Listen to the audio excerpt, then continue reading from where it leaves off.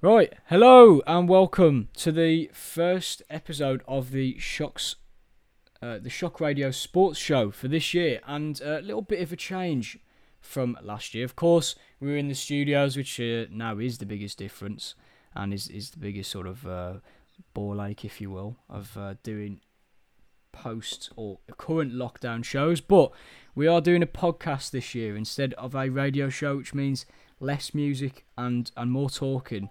Which, I mean, if people don't enjoy that, then that's unfortunate for them. But we're going to be covering the sort of usual sports. It's going to be a similar format this year. It might change quite a lot throughout the year, but obviously with it being a podcast, it is going to be slightly different. It is going to be a bit more discussion based. Obviously last year we did a lot of talking about scores of matches and things like that, whereas this year it is going to be more of a general topic discussion, and hopefully getting some decent little topics covered and some expert opinions, of course. Today I am joined with two Matthews, so we're going to have some distinguishing factor between them. But we got Matthew Spink, if you want to say hello, mate. You're right, guys. How are you? And we got Matthew Robinson as well. Hello. Glad to be here. He is glad to be here. A lot of people won't be able to tell, but we have our cameras on, so video formats will be coming in the next few weeks. But for the first episode, I just actually want to make sure that we can get the audio working and do it step by step. But of course, we'll get into the sports. We're going to start with the football and the Premier League, and then we'll go into a little bit more local Manchester, Salford-based stuff, and then of course we'll be going into more in-depth talking about some other sports as well. There's plenty of boxing news, Formula 1, things like that. We've got plenty to cover. So we'll start with the Premier League. And now normally, we talk about scores, but I want to talk about things in a little bit more sort of chronological order. So we'll start with Project Big Picture. I don't know whether people have been living under a rock somewhere, but of course these were the plans put forward by Liverpool and Manchester United, namely. However, you'd be, I think, maybe a bit naive to think that it was just those two clubs that put themselves forward. I think there was definitely some other clubs. I mean, did you guys see much about it? I mean, it was pretty big news. Yeah, I saw that. Obviously, Liverpool United were the main English teams to be sort of running it. Myself personally, I didn't really understand what it actually is. I Yeah. saw something about 18 teams. The Premier League, it'll change sort of the way the Premier League is. Something about the League Cup getting removed, but I didn't really understand the actual what it actually is, to be honest with you. So a lot of it was about money, obviously, and it was also about clubs being given a bit more power in terms of the involvement that they have in voting for rule changes to the Premier League or any discussions made. So a lot of it was to do with sponsorship. So it would include giving 25% of future TV deals to the EFL instead of the normal 9%, I think, that they get. So it would make a huge difference in terms of Championship, League One and League Two clubs getting more TV revenue from the Premier League. But of course, the most controversial one, or one of the two most controversial things, was the reshaping of the league structure. So 18 teams with a relegation playoff, very similar to the Bundesliga, and the Championship would remove the playoffs or have the playoffs but in a different format. So instead of it being like 3rd to 6th, I think it would be 3rd to 5th. And then the teams in that would eventually play the team in the Premier League's relegation playoff, which would be the 16th place team. So, it would essentially just be copying the structure of the Bundesliga. And then apart from that, it would also, I think it was 9 clubs would have voting power, which I think were your top 6, or your big 6, not your top 6. The top 6 is very different this season. We'll get on to that. So the big 6 Leicester, West Ham, and Southampton, I think, were the other 3 clubs. I can't actually quite remember. But a strange assortment of clubs, to be honest. And I think it would be, what they wanted was if 6 of those 9 clubs agreed on something, it would happen. So it was very much about takeovers. So, for example, the Newcastle takeover that, of course, didn't happen this year, they would be allowed to vote against it. And if 6 of the 9 clubs, or 6 of the, if the a certain number of those clubs would agree to it, then they could cancel the takeover, which was definitely one of the more controversial aspects of it, because it's obviously you could vote against the takeover simply because it benefits your team. I mean, Matt, what do you think this sort of means for the Premier League itself? I mean, is this sort of a trend that we expected? Matt Robinson, that is, of course. Yeah. I did think it was when I initially read through everything that they'd almost demanded or they'd put forward. I did think that's a lot of change to make in one. There was obviously a lot of some of it was to give, obviously, to reduce the size. Was a lot of it is about reducing that quite taxing the calendar on some of those top clubs who play in so many competitions now. If you're in a Champions League spot, you've not got many free midweeks, so it's about kind of taking out a couple of games from the Premier League season and maybe giving a bit of time for other things for clubs. But yeah, I think the way it was kind of put across, and that it's only sort of like 9 teams have got the say, especially the takeover one, that was a bit ridiculous. That was never going to be approved. And then the whole way it was handled afterwards as well, with obviously all the clubs, I think when it got put forward, all of the clubs, bar like maybe 1 or 2, like voted against it or something, didn't they? Yeah. Afterwards, even the clubs that were kind of involved in it and perhaps had put forward ideas towards it, voted against it because it looked bad. When everyone went, "Oh, that's not great, really." Obviously, the money that they were putting in is good. Some of those lower league teams do need it, the EFL and everything like that. They do need the money injection at this point in time, but I don't really think the issue is as simple as let's get the money from these clubs who are then going to benefit, basically buying power. I just don't really think that's the way that we want the Premier League to go. Does this sort of follow a trend, I guess, in terms of, the Big Six, and we talk about the Big Six and the power that they have, and obviously Liverpool and Manchester United are both owned by American owners as well, which was something that quite a few people were, sort of quick to point out. The influence that American ownership has on football, or, they want to stamp their own imprint on football. And there was also obviously the talk of removing the Carabao Cup. And I think it was when I was on about the clubs, I think it was the 9 longest serving top flight clubs.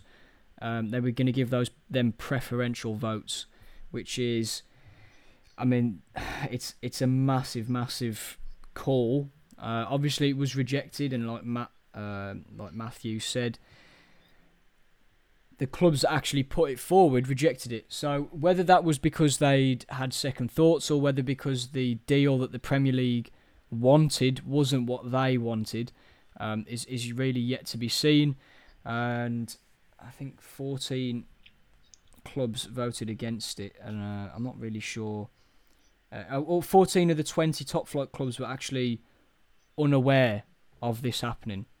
So there were 6 teams that were aware of it. So when obviously it came out that Manchester United and Liverpool were the ones that put it forward, I think that's a point where you think, well, maybe there's other clubs that have been involved in this. But in terms of the EFL, we'll go with Matt Spink for this one. What effect do you think this could have? A 9% to 25% increase in the TV revenue.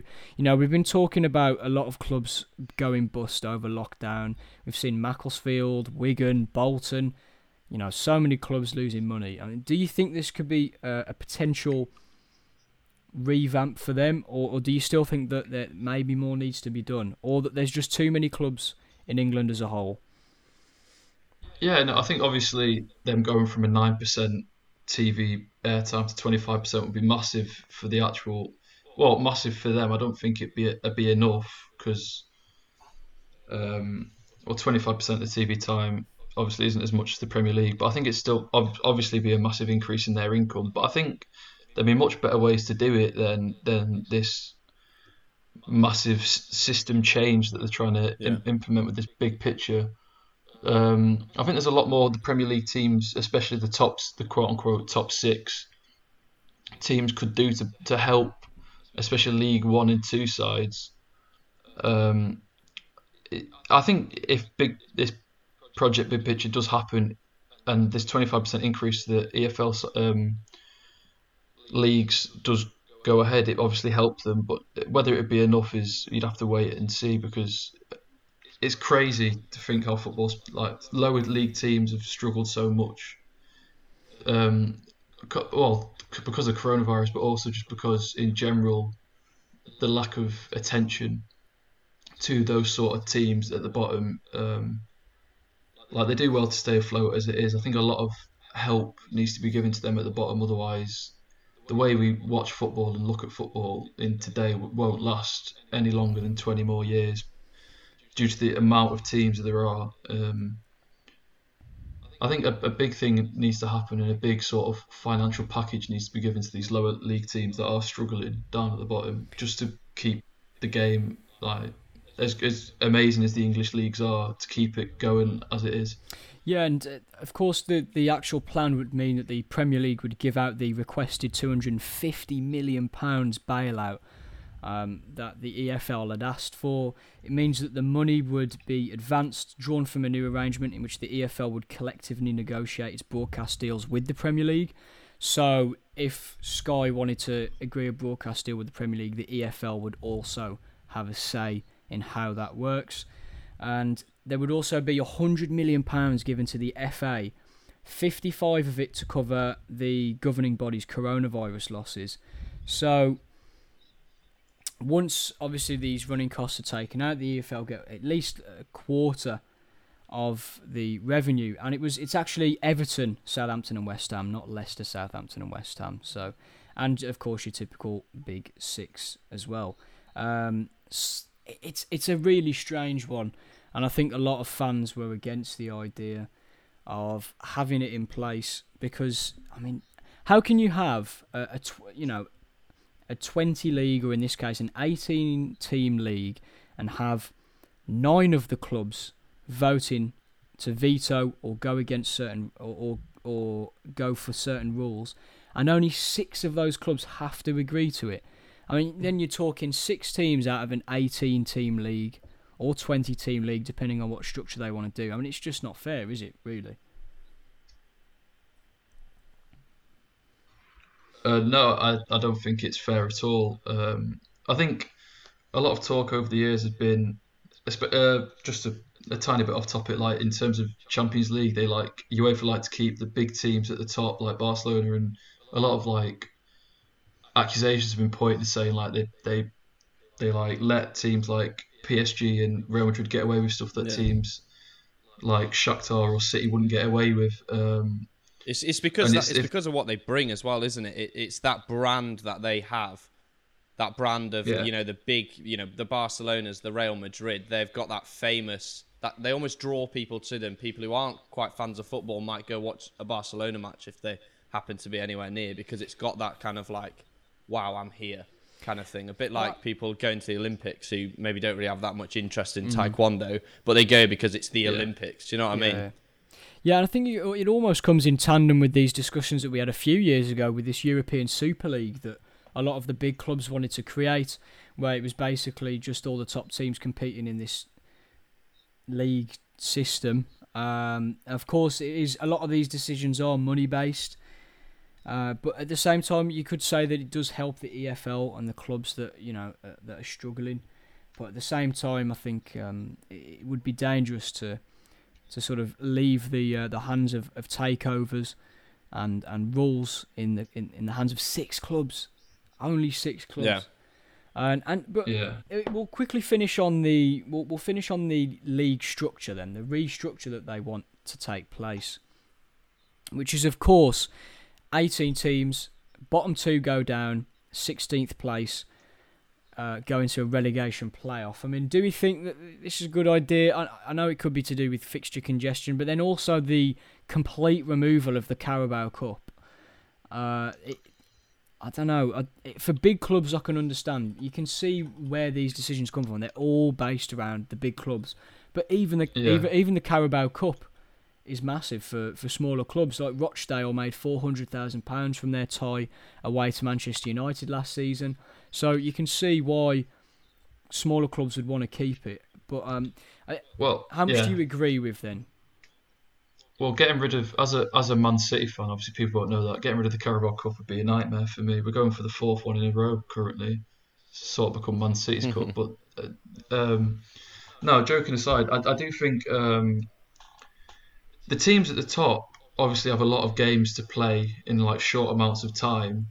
But the teams at the top also have the most amount of finance and the depth in squad to deal with the most amount of games. Like if a team like United, City, or Liverpool wants to contribute in the League Cup, they can still play a youth team for the first 3 or 4 rounds and have a very strong chance of getting through. I think removing the Carabao Cup to benefit the top 6 teams would also is ridiculous because the top 6 teams can deal with the amount of fixtures because of the squad depth. If that sort of makes sense. They've got the finances to play those games every 3 or 4 days. If they want to not play in the Carabao Cup, play a youth team and get knocked out first round if you want, but don't sort of take away the Carabao Cup from the littler teams that benefit so financially from playing and getting through in giant killings and getting through to deeper and deeper rounds. I think it's ridiculous to get rid of like a whole competition. What do you think? Matt Robinson, what do you think about this 18-team Premier League? I mean, it's very similar to the Bundesliga, or it would be the same format as the Bundesliga. Do you think it's going to make that much of a difference? I mean, so what you would, if it is 18, you would lose 4 fixtures a year, wouldn't you? If you take away the 2 for the home and away. Yeah, I mean, 4 weekends or 4 midweeks that you might have to find that time. That is extra time off. You know, obviously we have seen in recent times, especially with COVID, with the calendar being so condensed, a lot of injuries that that teams are picking up, especially some of the bigger clubs who've. I think I was reading something somewhere at the start of the season. Yeah, indeed, back at the start of the season where there's only 2 free midweeks for some of the teams that are playing in all of these competitions. So, a very hectic schedule for them, indeed.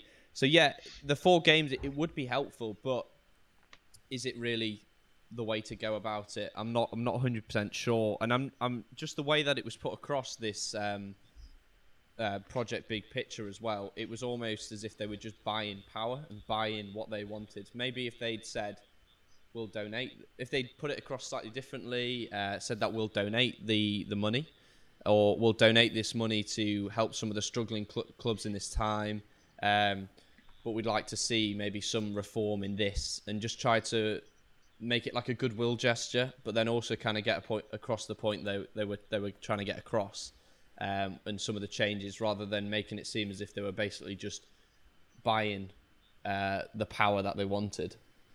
Yeah, I think it's a good point. It is very much that sort of money theme of, the richest and most powerful clubs get a lot of the power, and I think that can sort of.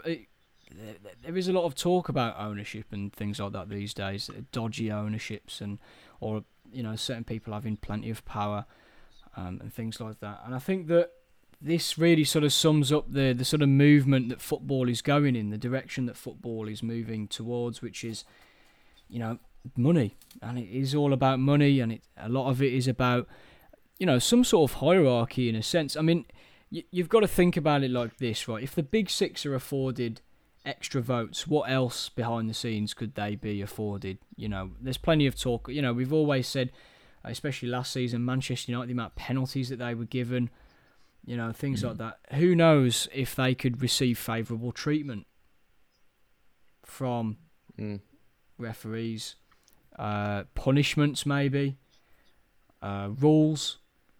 in terms of, VAR, things like that. Clubs are briefed on these rules, but if there's 6 clubs that can veto certain things, then what do you do in that sense? Especially when you're affording some clubs more power than others, for example. Like, why should West Ham have more power to vote than Newcastle or Wolves? Yeah. Or, it doesn't make any sense to me. Really doesn't make any sense to me. So I think we can all probably say that it wasn't the best idea. I think it has decent intentions in terms of the revenue for the EFL, but apart from that, there isn't really much there that you would see and think, is it going to benefit the game or the English football? And I don't think there's really a lot there to benefit the Premier League. Apart from the obviously your typical big 6, so I'm pretty sure you two would vote against it. Am I right in thinking? Yeah, definitely. I'd vote against it. Yeah. Mm-hmm. So we'll talk. Obviously, we've spoken about something that might not necessarily positively impact the Premier League, but let's talk about a team that have had a very positive impact, whether you like them or not, whether you hate them or you love them. Leeds United, newly promoted side under the guise of tactical Jesus, apparently. Marcelo Bielsa currently sit in a very impressive. I think 6th, aren't they? 5th or 6th. 5th place, right? Yeah. I just wanted to have a bit of a dramatic pause there, but it didn't quite work out how I wanted. Yeah, 5th place. They're doing pretty well this season. They were in the top 3 before this week, and obviously they. I think they were in the top 3, were they? This Premier League table has been so topsy turvy. But obviously, plenty of teams around them winning this weekend. But you have to say, their win against Aston Villa was absolutely superb, and Patrick Bamford scoring goals. I mean, a manager's good if he can get Patrick Bamford scoring goals. I mean, this man has been sort of the perennial, Championship but not quite Premier League striker. We'll go with Matt Spink to start off with, and then go to Matt number 2. What have you made of Leeds this season? How impressed have you been? Did you expect them to do this well, or have they taken you by surprise? Well, to be honest with you, when I first saw they were promoted, I think I in my head I knew they'd stay up, just because even though they've not been in the Premier League for 16, 17 years, in my head they've always been like a Premier League deserving side, whether that was me growing up as a kid watching them when I was young. When they were promoted, I didn't expect this style of football. Obviously, the first game of the season was against the champions Liverpool, and they just sort of shocked them in a way by scoring 3 goals at Anfield. Obviously, they didn't get anything off the game in the end, but they certainly deserved it. And again, watching them play against City, just the same style of football. I think it's the fact that they're not scared just because they're now in the Premier League to play the style of football that's got them to the Premier League. I think it's just, as a fan, sort of refreshing to watch a team get promoted and not just park the bus and try and hold out for a 15th or 14th place. They really want to go for the top 10, go for the top 6. And why not? Because the football they're playing is just so end-to-end and so crazy. I've heard players sort of describe it as basketball, the way they just, every time they play a team, they sort of get them to play their style of football end-to-end. It's crazy. There's plenty of energy, isn't there? Yeah, and the players just don't seem to tire. They don't seem to get knackered. It's just incredible to watch this sort of like new style of football in the Premier League, and it's extremely refreshing. I think personally, it's just a shame that their fans can't go to the stadium and watch their first Premier League season in 16, 17 years, and watch them play this sort of crazy football that's working at the moment. Yeah, I'd have to agree there. I mean, Matt, obviously, I think some people were probably expecting them to do pretty well this year. Do you think that they've been favoured by this very sort of odd Premier League that we're having, in the sense that there's no fans. Teams aren't maybe up to scratch as they would normally be. Leeds have a set system that they still feel confident playing in. Or do you think this is a true reflection of how good Leeds really are, and what a job that Bielsa has done? Yeah, I think definitely. I think they've done well. I think they are. Don't get me wrong. I think they're benefiting possibly from having, less cup competitions. Their fixtures aren't as busy as some of maybe the other clubs. But I think they're definitely benefiting. I mean, we've seen the likes of Sheffield United come up with maybe tactics which are slightly different to the Premier League norm, if you'd agree, and they did quite well last season. I guess the real test will be, I mean, I don't think anyone really expects them to go down this season, and certainly the form they're showing so far, they're doing quite well, and it's not looking like that's going to be the case. But yeah, I think the next year and in the coming years in the Premier League, it will be really interesting to see how they hold their own, especially when we get back to normal football with the fans. I mean, I think that they're doing really well as a club. Certainly, I'm from Leeds myself, so the city is well and truly behind them. I mean, the scenes you saw when Liverpool won the league, when they got promoted, it was the same scenes outside. Like, there was people on the streets through the town centre. It was pandemonium. It was just one of these things that was just incredible. So I think even if the form doesn't quite hold up, especially when fans get back, I think they're still going to have that support behind them, and they've got this momentum that they're really working well with at the moment.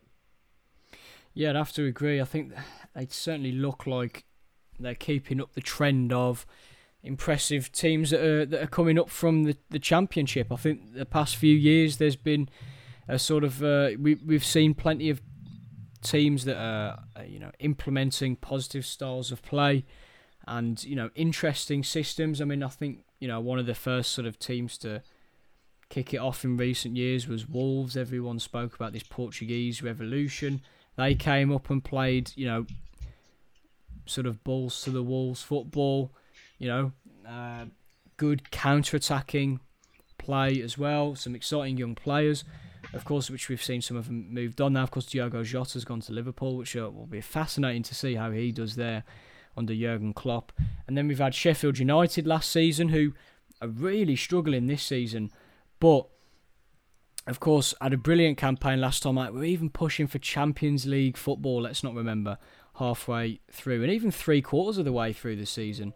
They were, really causing the top six some problems, and sort of obviously just lost it a little bit at the end. And then this season we've got Leeds as well. So the quality of the Championship is definitely improving. I think that there's plenty of quality now. I mean, Matt, do you think in terms of like managers, I think the Premier League is probably one of the strongest leagues out there, isn't it? Yeah. Which one? Oh, right. Okay. Spink. Okay. It's left to right on my screen. So. Yeah. In terms of managers, was it? Yeah. I can't think of a league with a stronger set of managers, especially obviously 2016 when Pep came over. Jurgen's obviously come into such, like, you think of top managers in today's era, you think of Jurgen Klopp. But teams coming from the Championship with strong managers, obviously Wolves, Leeds, like you mentioned before.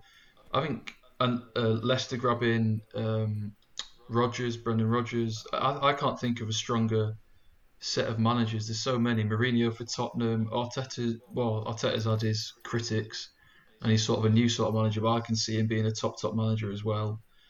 I think it's why this season's so crazy. It's so unbelievably unpredictable, and I for one can't even predict scores from one weekend. I can't think of any game where I've correctly predicted what's going to happen and what the outcome is. Maybe United Chelsea's 0-0 draw this weekend was on the cards always, but apart from that, it's just been such a crazy season so far.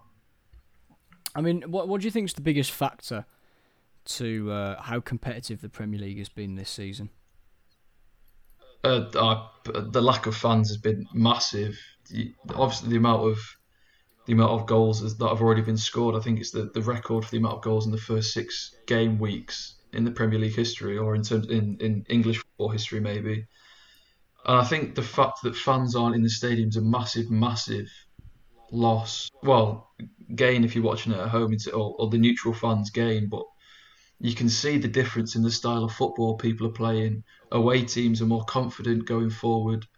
Home teams' defences are slacking a little bit because there's no animosity, anxiety. If it's a 1-0 and you're holding on for the win, there's no nerves in the stadium. The players are more controlled. And also, I think, not to blame, there's no fans. I think the lack of a pre-season as well has also been quite a massive. Yeah. Some teams didn't have a pre-season. Some teams haven't gelled together as well as they should do. And just the sheer impact, like the sheer amount of games in such a little time, has been crazy as well. I think that's a big impact on the Prem. Yeah, I think I'd have to agree there. To be honest, I think it's a tough one because there's almost it's almost like uncharted territory for a lot of fans. Really, we've never really seen a Premier League that's as competitive as this. Obviously, you could say it's maybe the teams are worse this year. But, I mean, particularly defensively. I mean, you only have to look at some of the scorelines. I mean, the Villa-Liverpool game, 7-2 to Villa. I mean, I feel like everyone sort of glossed over that. This was a team that was battling relegation last season, and they've absolutely ripped them apart. But then they lose to Leeds 3-0. So it is really like this really strange season where any sort of consistent form, and you're probably going to be up there fighting, top 4. I genuinely don't know whether this is just at the start of the season. I mean, Matt Robinson, would you say that could this potentially change after January, or do you think this is mainly at the start of the season where everyone's trying to find their feet again, new systems, new players? Could we see a more usual Premier League after the turn of the year? Yeah, I think it's you often find there is a difference between the football before the Christmas break and afterwards, don't you? There tends to be some teams who find form quite early in the season, and then maybe injuries and whatnot set them back at the other end. So I think we definitely will see a change and a shift in this. I mean, as you say, yeah, it's been quite a high scoring. There's been a couple of weekends where I've thought I really wish I had a bet on that, like the goals, because you'd be absolutely raking it in. And just the performances have been it's been quite tricky on the old fantasy as well. Trying to predict who's going to score, what's going to be going on. It's been an unpredictable start. Nightmare. Yeah, absolute nightmare. I think I only got about 15 points this week. 15? So, yeah. You're lucky. Yeah, I think I got about 10. It's not been a good start to the season in that respect. It's been quite all over the place, a bit unpredictable. Some of the players you maybe expected, the likes of Timo Werner, not really performing as some people expected him to. Some people might have said were thinking he was going to be banging in goals left, right, and centre, and so far he's only had maybe 1 or 2, I think, in one match week, and that was about it. So yeah, it has been unpredictable, and I think we are going to see people settle into this rhythm of football without fans a bit more as well as we start to continue to go into that route. I mean, at the moment, there's no it's not in sight for fans to be returning. We've got this new lockdown, tier 3, tier 2, etc. across in different areas. So it's making sport and the return to sport, and that some of the stadiums which were in a trial phase have been pulled out of that, and that's kind of not going ahead anymore. So, there's rumours of a tier 4, isn't there? Yeah, it's all over the place a bit at the moment. So it's very unpredictable for teams. So we are seeing teams reacting to the changes, and I think once we kind of get back into the rhythm of things, and especially as the calendar maybe calms down a little bit for some teams, we are going to see some changes in who's doing well. Obviously, the league table at the moment is a bit all over the place. So, we might see that shift Yeah. back more to normal, especially the likes of Manchester United down in, I think they're in 16th place. Yeah, it's a good thing you mentioned them, because I do want to talk about them a little bit before we start to wrap the football section up. Obviously, there is a lot of football to talk about. There is another story that I do want to cover as well, because it's very much in light of what many of us have spoken about with this coronavirus pandemic. But we'll talk about Manchester United first, then move across to Manchester City for a second for a little bit of a more somber story. But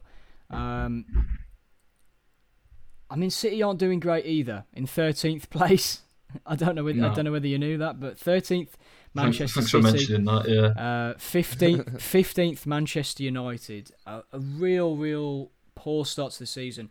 I just want to quickly have a couple minutes discussions on each one. We'll start with Manchester City.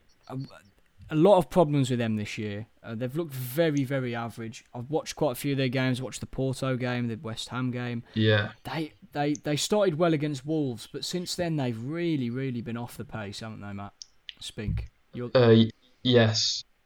I think I'm going to sound like such a typical City fan right now, but injuries have been a massive part of I think personally of the reason we're not doing so well. I think also the players we lost or have lost over the last years, but even just over this summer itself, Leroy Sané, David Silva, two massive. Well, obviously, David Silva a massive part of the core of the last 10 years of the club, but also Leroy Sané, such a young talent just to get rid of for the pennies that we got rid of him for. I think going forward, like in terms of our attacking, it's just not looked, for me, looking at the football we played over the last 3 seasons, even last season when it was an off season, the football we were still playing seemed creative. Last season's problem was scoring the chances we were creating. This season's problem seems to be actually creating the chances themselves. I've definitely noticed we're not getting as many shots on target. We're not testing the opposition's keepers enough, and I think it's because, like I said, injuries, but also because we've got rid of such creative players in our attacking build-up and our attacking play.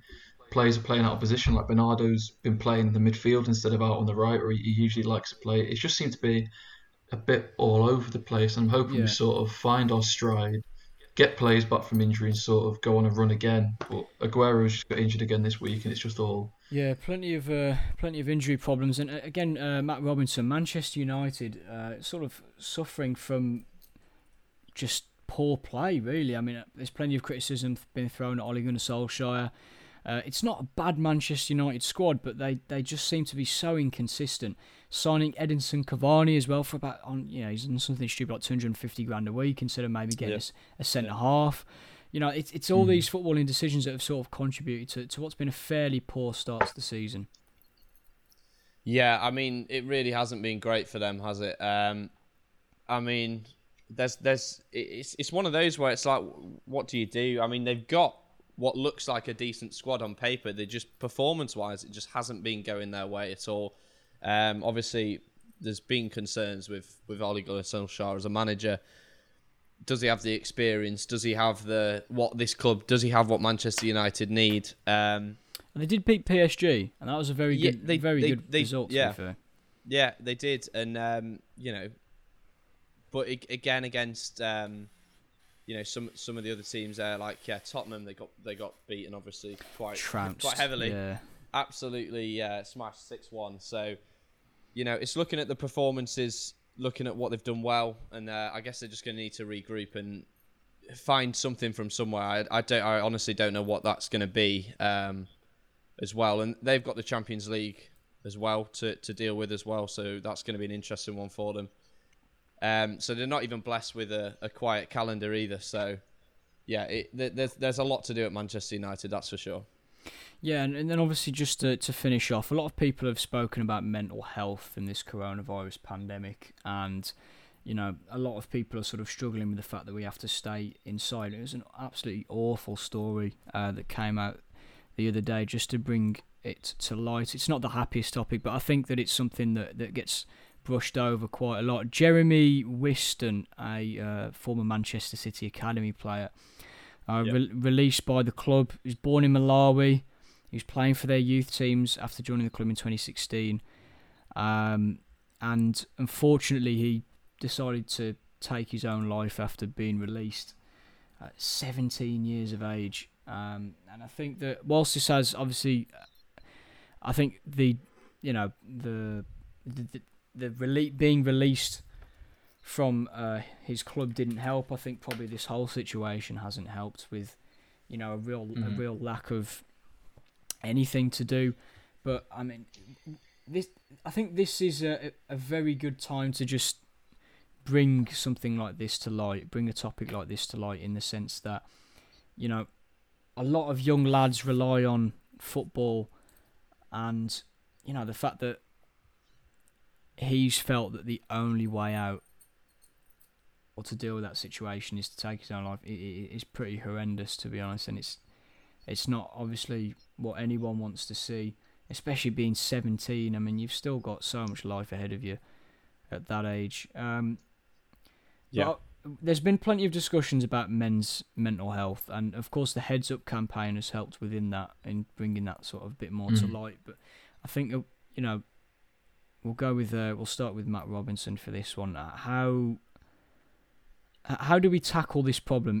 Do the clubs have some form of responsibility, or can there be schemes there for younger players to be able to pick themselves back up after having essentially what they thought was a career maybe taken away from them? Yeah, I mean, okay, so this is quite obviously a difficult subject to talk about, and I don't want to simplify the issue at all in anything that I say. It's not intentional. Obviously, there is a lot of work to be done as a country around mental health, and us maybe talking about this as well is helping in a sense to destigmatize the issue around mental health. I mean, yeah, as you say, there is, we look at shows like, I'm just going to take this slightly off topic here. We look at shows like Love Island and the aftercare that some of those stars receive after, unfortunately, two tragic stories that came out of that show where two former cast members decided to take their own lives. Or presenter as well. And the presenter as well, actually, as well. It's a very good point. I think it's one of those things where they're in all walks of life, there needs to be some more support, and also people aware of where to find that support. It's a very complex issue, and it's not as simple as.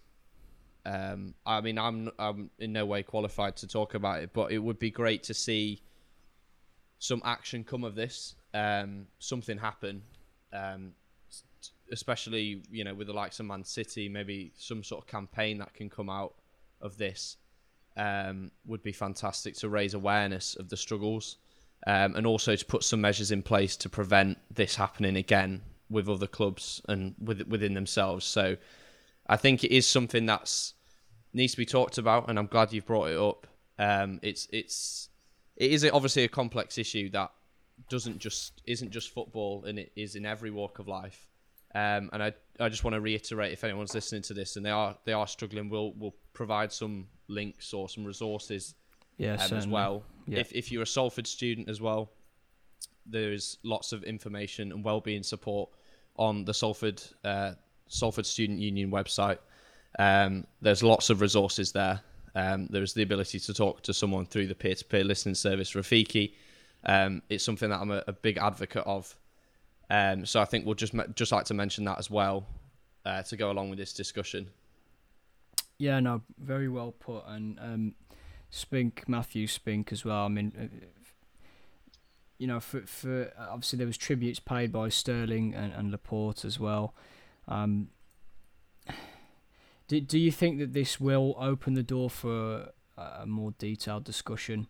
I'm sure all three of us here have been through points in our lives where, it hasn't been the most fun, it hasn't been the most appealing, and you've thought, you have. I'm sure we've all struggled at some point, as everyone does. But do you think that this will help open up a conversation as well for young lads trying to get into the game, or ones who've been out of the game through injury or releases?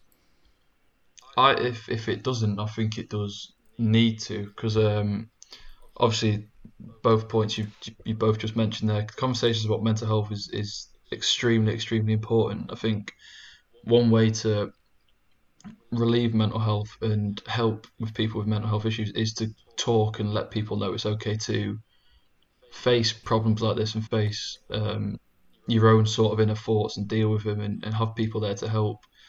I think it's obviously extremely sad, the news about the 17-year-old, the young lad with such a career ahead of him. Just because a top team like City let him go doesn't mean he didn't have potential, but obviously there was no help given for him, and I think help needed to be given to him. It's such a worldwide sport like football. I think is extremely important, and it's an extremely good platform. Obviously, social media like Instagram, Facebook's a good platform, but football's known worldwide. So obviously, I think it's a very good thing. I don't know the royal family very well. Was it Prince William did with the Heads Up FA Cup? I think it was Prince William. It might correct me if I'm wrong. But the Heads Up campaign and obviously the documentary he did, where he got former footballers and he's got fans, and shone a light on mental health, which is the most important thing to do, is to shine a light on it. I think football could do so many campaigns and really, really get out there and help former players with mental health, but also fans with mental health, help them talk about it. You know, down the pub with your mates. You know, if you see players or your idols and your big stars talking about the issues of mental health, it will help fans, especially young lads, like as role models, come out and talk more about their own mental health. And I think it's extremely important, especially amongst young men. Like as you say, we probably all face some form of mental health in our lives, and I think it's important to shine a light on it now and sort of get people talking about it, especially in the world we're living now with like literally living in isolation, quote unquote. It's extremely important to let people know you're not alone. Yeah, and of course there is a GoFundMe page that has been set up for Jeremy Whiston's family as well. So if anyone wants to show their support and help the family as well through this, I'm sure no amount of money will really ease the pain that they're going through at the moment. But every little helps, and let's just hope that this brings up a bit more of a conversation with it as well. And if we move on, again, another man who has made a lot of headlines because of his comeback from his depression, Tyson Fury.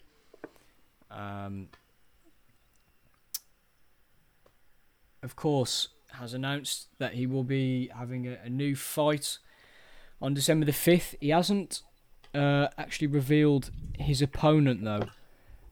He said that he will fight on December the 5th, but no one knows who it is. It's a mystery box of boxing fighters that he could potentially fight. Now, off air, Matt Spink, he said it could be Deontay Wilder, but I don't know. Is that too expected, Robinson? What do you think? What if it's what's he called? Tommy Fury, Molly May's boyfriend. Oh no, what if he that would be fights his nephew or whatever relation he is to him. Is it his half brother? I think it is. Yeah, something like that. I think it is going to be an interesting one. I mean, it's a different style. Normally they announce the fight, so if it was a Fury Wilder, I feel like they would have announced kind of that as a big thing, whereas maybe it's just like another. Do you know what I mean? I feel like they would have had more promotion to it. If it was a big fight or someone, but if it's just if the draw is that it's Tyson Fury and that's not really against a real or a fighter who's perhaps in his league, then this might be the way they do it. But I mean, it's an interesting one anyway. I guess we'll have to wait and see. I mean, in fairness, it would be pretty funny if he'd built up all this hype around a mystery fighter and then it just turned out to be Deontay Wilder. Of course, as big of a fight as that would be, of course, it would be. I'd imagine some people would be like, "Oh, it's a third one." I'm pretty sure we were all a little bit downtrodden when they released, when apparently Wilder and Fury had signed a contract for a third fight. I think most of us were thinking, "Oh, we don't need another one." But of course, it's going to be. I think you said it was going to be in London. if I'm right in thinking. I hope it is now, because I'm going to look like a right idiot if it's not. But I mean, another UK fight would be really good. Hopefully, we can have fans in by that point. But let's be honest. Even funnier.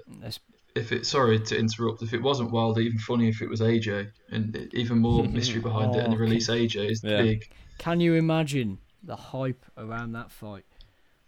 I think it's more likely to be just a fighter just to get him back in his motions. He's obviously not fought this year because of Corona. Well, it could be Khabib. You never know. He's retired from the he's retired from the UFC. Maybe he's getting into the boxing ring. We never know. I think in terms of height and reach, I think Fury's got a little bit more reach on Khabib. Oh yeah, definitely.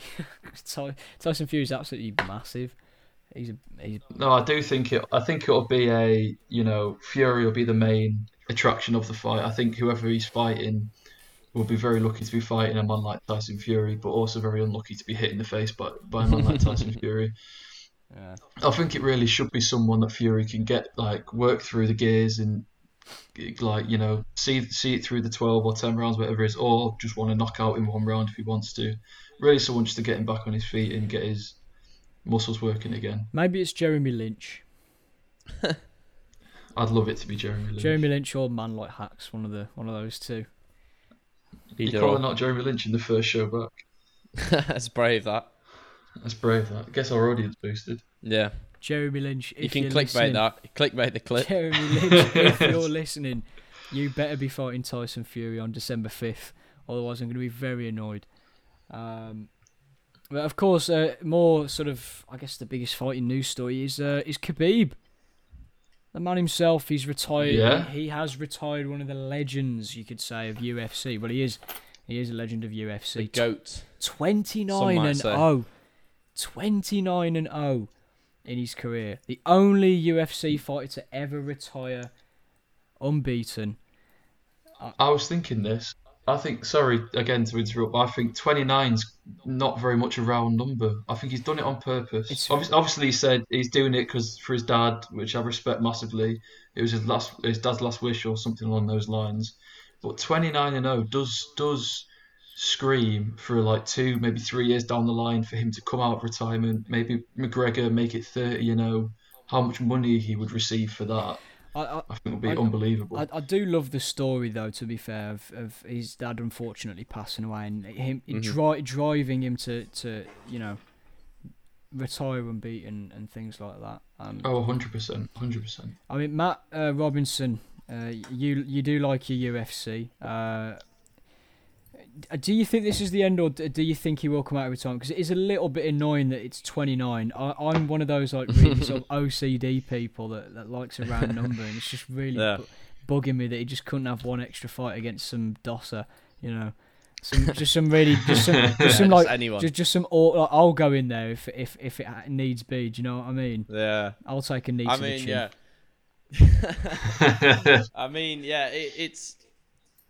As you say, I mean, we've seen it before. Fighters announce retirement, and quite quickly afterwards they come out of retirement for that fight. They often get a lot of money to come back because it can be titled as marketed as that big, after retirement fight. So we might see it, but he did look very set on that being the end. Obviously, he's got I feel as some people don't really have that reason, whereas he's got that motivation. He's done what he wanted to do, and now that's it. So I think it really realistically could be the last time we see him fight properly, but potentially not. I mean, there's always a chance, isn't there? If the money's right, some people, I'm sure most people would consider it anyway, especially with the talent that he's got. Yeah, and if he does decide to go into boxing or something, that would be quite interesting. See a crossover. I wouldn't mind having him as a personal assistant, maybe. Or a bodyguard, if he wants to do any bodyguard work, Oh, I think he'd be signed up by anyone. See him still outside the door with 42s when it reopens. Yeah, if anyone, wants to club around Manchester safely. I'm sure you could hire Khabib as your bodyguard. Factory. I think Factory in the past, I'll, they've had some wannabe UFC fighters there. Yeah, I was as well. Yeah, I was one of them. I was always in there with the crowds. If anyone said anything, be there swinging fists. No, I think it'll be interesting to see what happens with him. I think it's a shame. Obviously, the sport has lost a big personality. So it's going to be. I guess it's a new There's going to be a new generation of fighters anyway. You've always got to go through this new cycle. So, wonder who can. Who's going to be taking over next as number one. There's plenty of hype to live up to. And another man who's broken records as well as we come to the end of today's show is none other than Mr. Marmite himself, Lewis Hamilton. Beat the GOAT, well and truly the GOAT, undisputed. That's a sheep, never mind. That's a sheep, yeah. Now, BBC reporter, 5 Live presenter, whatever you want to call him, David Coulthard said that, is it Coulthard? However you want to pronounce it. He said that he should get a knighthood. Hamilton deserves a knighthood for his efforts. He's beaten Schumacher's record of race wins, I think. It is race wins, yeah. Isn't it? Yeah, it is.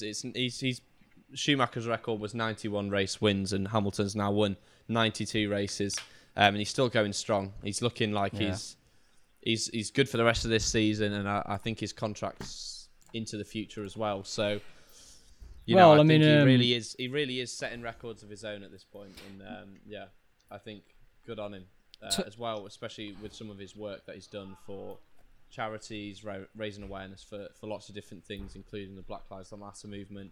He's done a lot of work for that as well, which is admirable, of course. Yeah, I've been on Twitter. I've always seen a bit of a mixed opinion of Lewis Hamilton. I've seen some people say that he's a bit arrogant. I've seen some people say that they love him, but of course, Toto Wolff as well has said that there's no concerns about him leaving Mercedes. Of course, that would be the question. But why would he leave Mercedes? He's been dominant at that ever since he joined that team.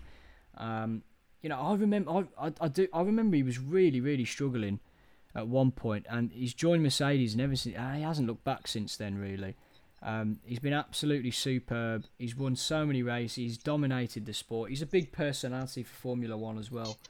Everyone knows who Lewis Hamilton is. I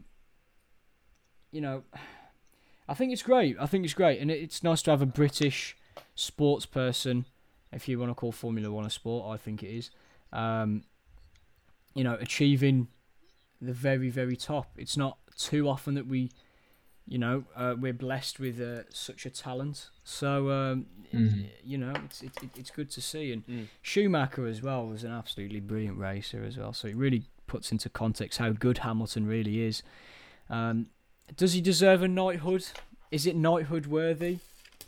I think it is. I think you think F1, especially in Britain, you think Lewis Hamilton. Even not in Britain, he's sort of been the face of Formula One since I've known the sport existed. Anyway, I'm not the massive F1 fan, but I do think F1. The first name I can always think of is Lewis Hamilton. And of course, I think. Well, if Marcus Rashford has an MBE for all of his fantastic charity work. Which I'm sure we'll have to speak about. I'm sure we'll speak about next week once more progress has been made in that sort of front. I think he does probably deserve an MBE for his achievements. Does he have an MBE already? I think. I know he's met the Queen. I think. Oh, does he have? I think he possibly might have some kind of honours, OBE, MBE. I'm not sure. Yeah, it's one of them. I believe he already has. I think a knighthood's the next step. Yeah, he's an MBE. He's an MBE. Damn it. I messed up there. I think a knighthood. I don't know. I feel like it would be a little bit over the top, maybe. I mean, if he'd have saved the country from mortal peril. I mean, you look at some of sports people who have been knighted though, likes of like Sir Steve Redgrave, people like that who have gone to new levels in their sport, and he is undisputedly the Yeah, that's best true. at what, That is at true. what he That is does. true. So I mean, it certainly would be warranted if it did happen. Yeah, I think most people could probably agree that it probably is deserved, and I think that plenty of people would like to see him get one. But that is going to be it for today. Plenty covered, of course. If I do post this on YouTube, just even as an audio piece, we will put in links to Rafiki, of course, mental health charity. There's a few Instagram pages that I've personally used myself as well, which I will link in the description. Make sure to take care of yourselves, of course. Thank you for listening.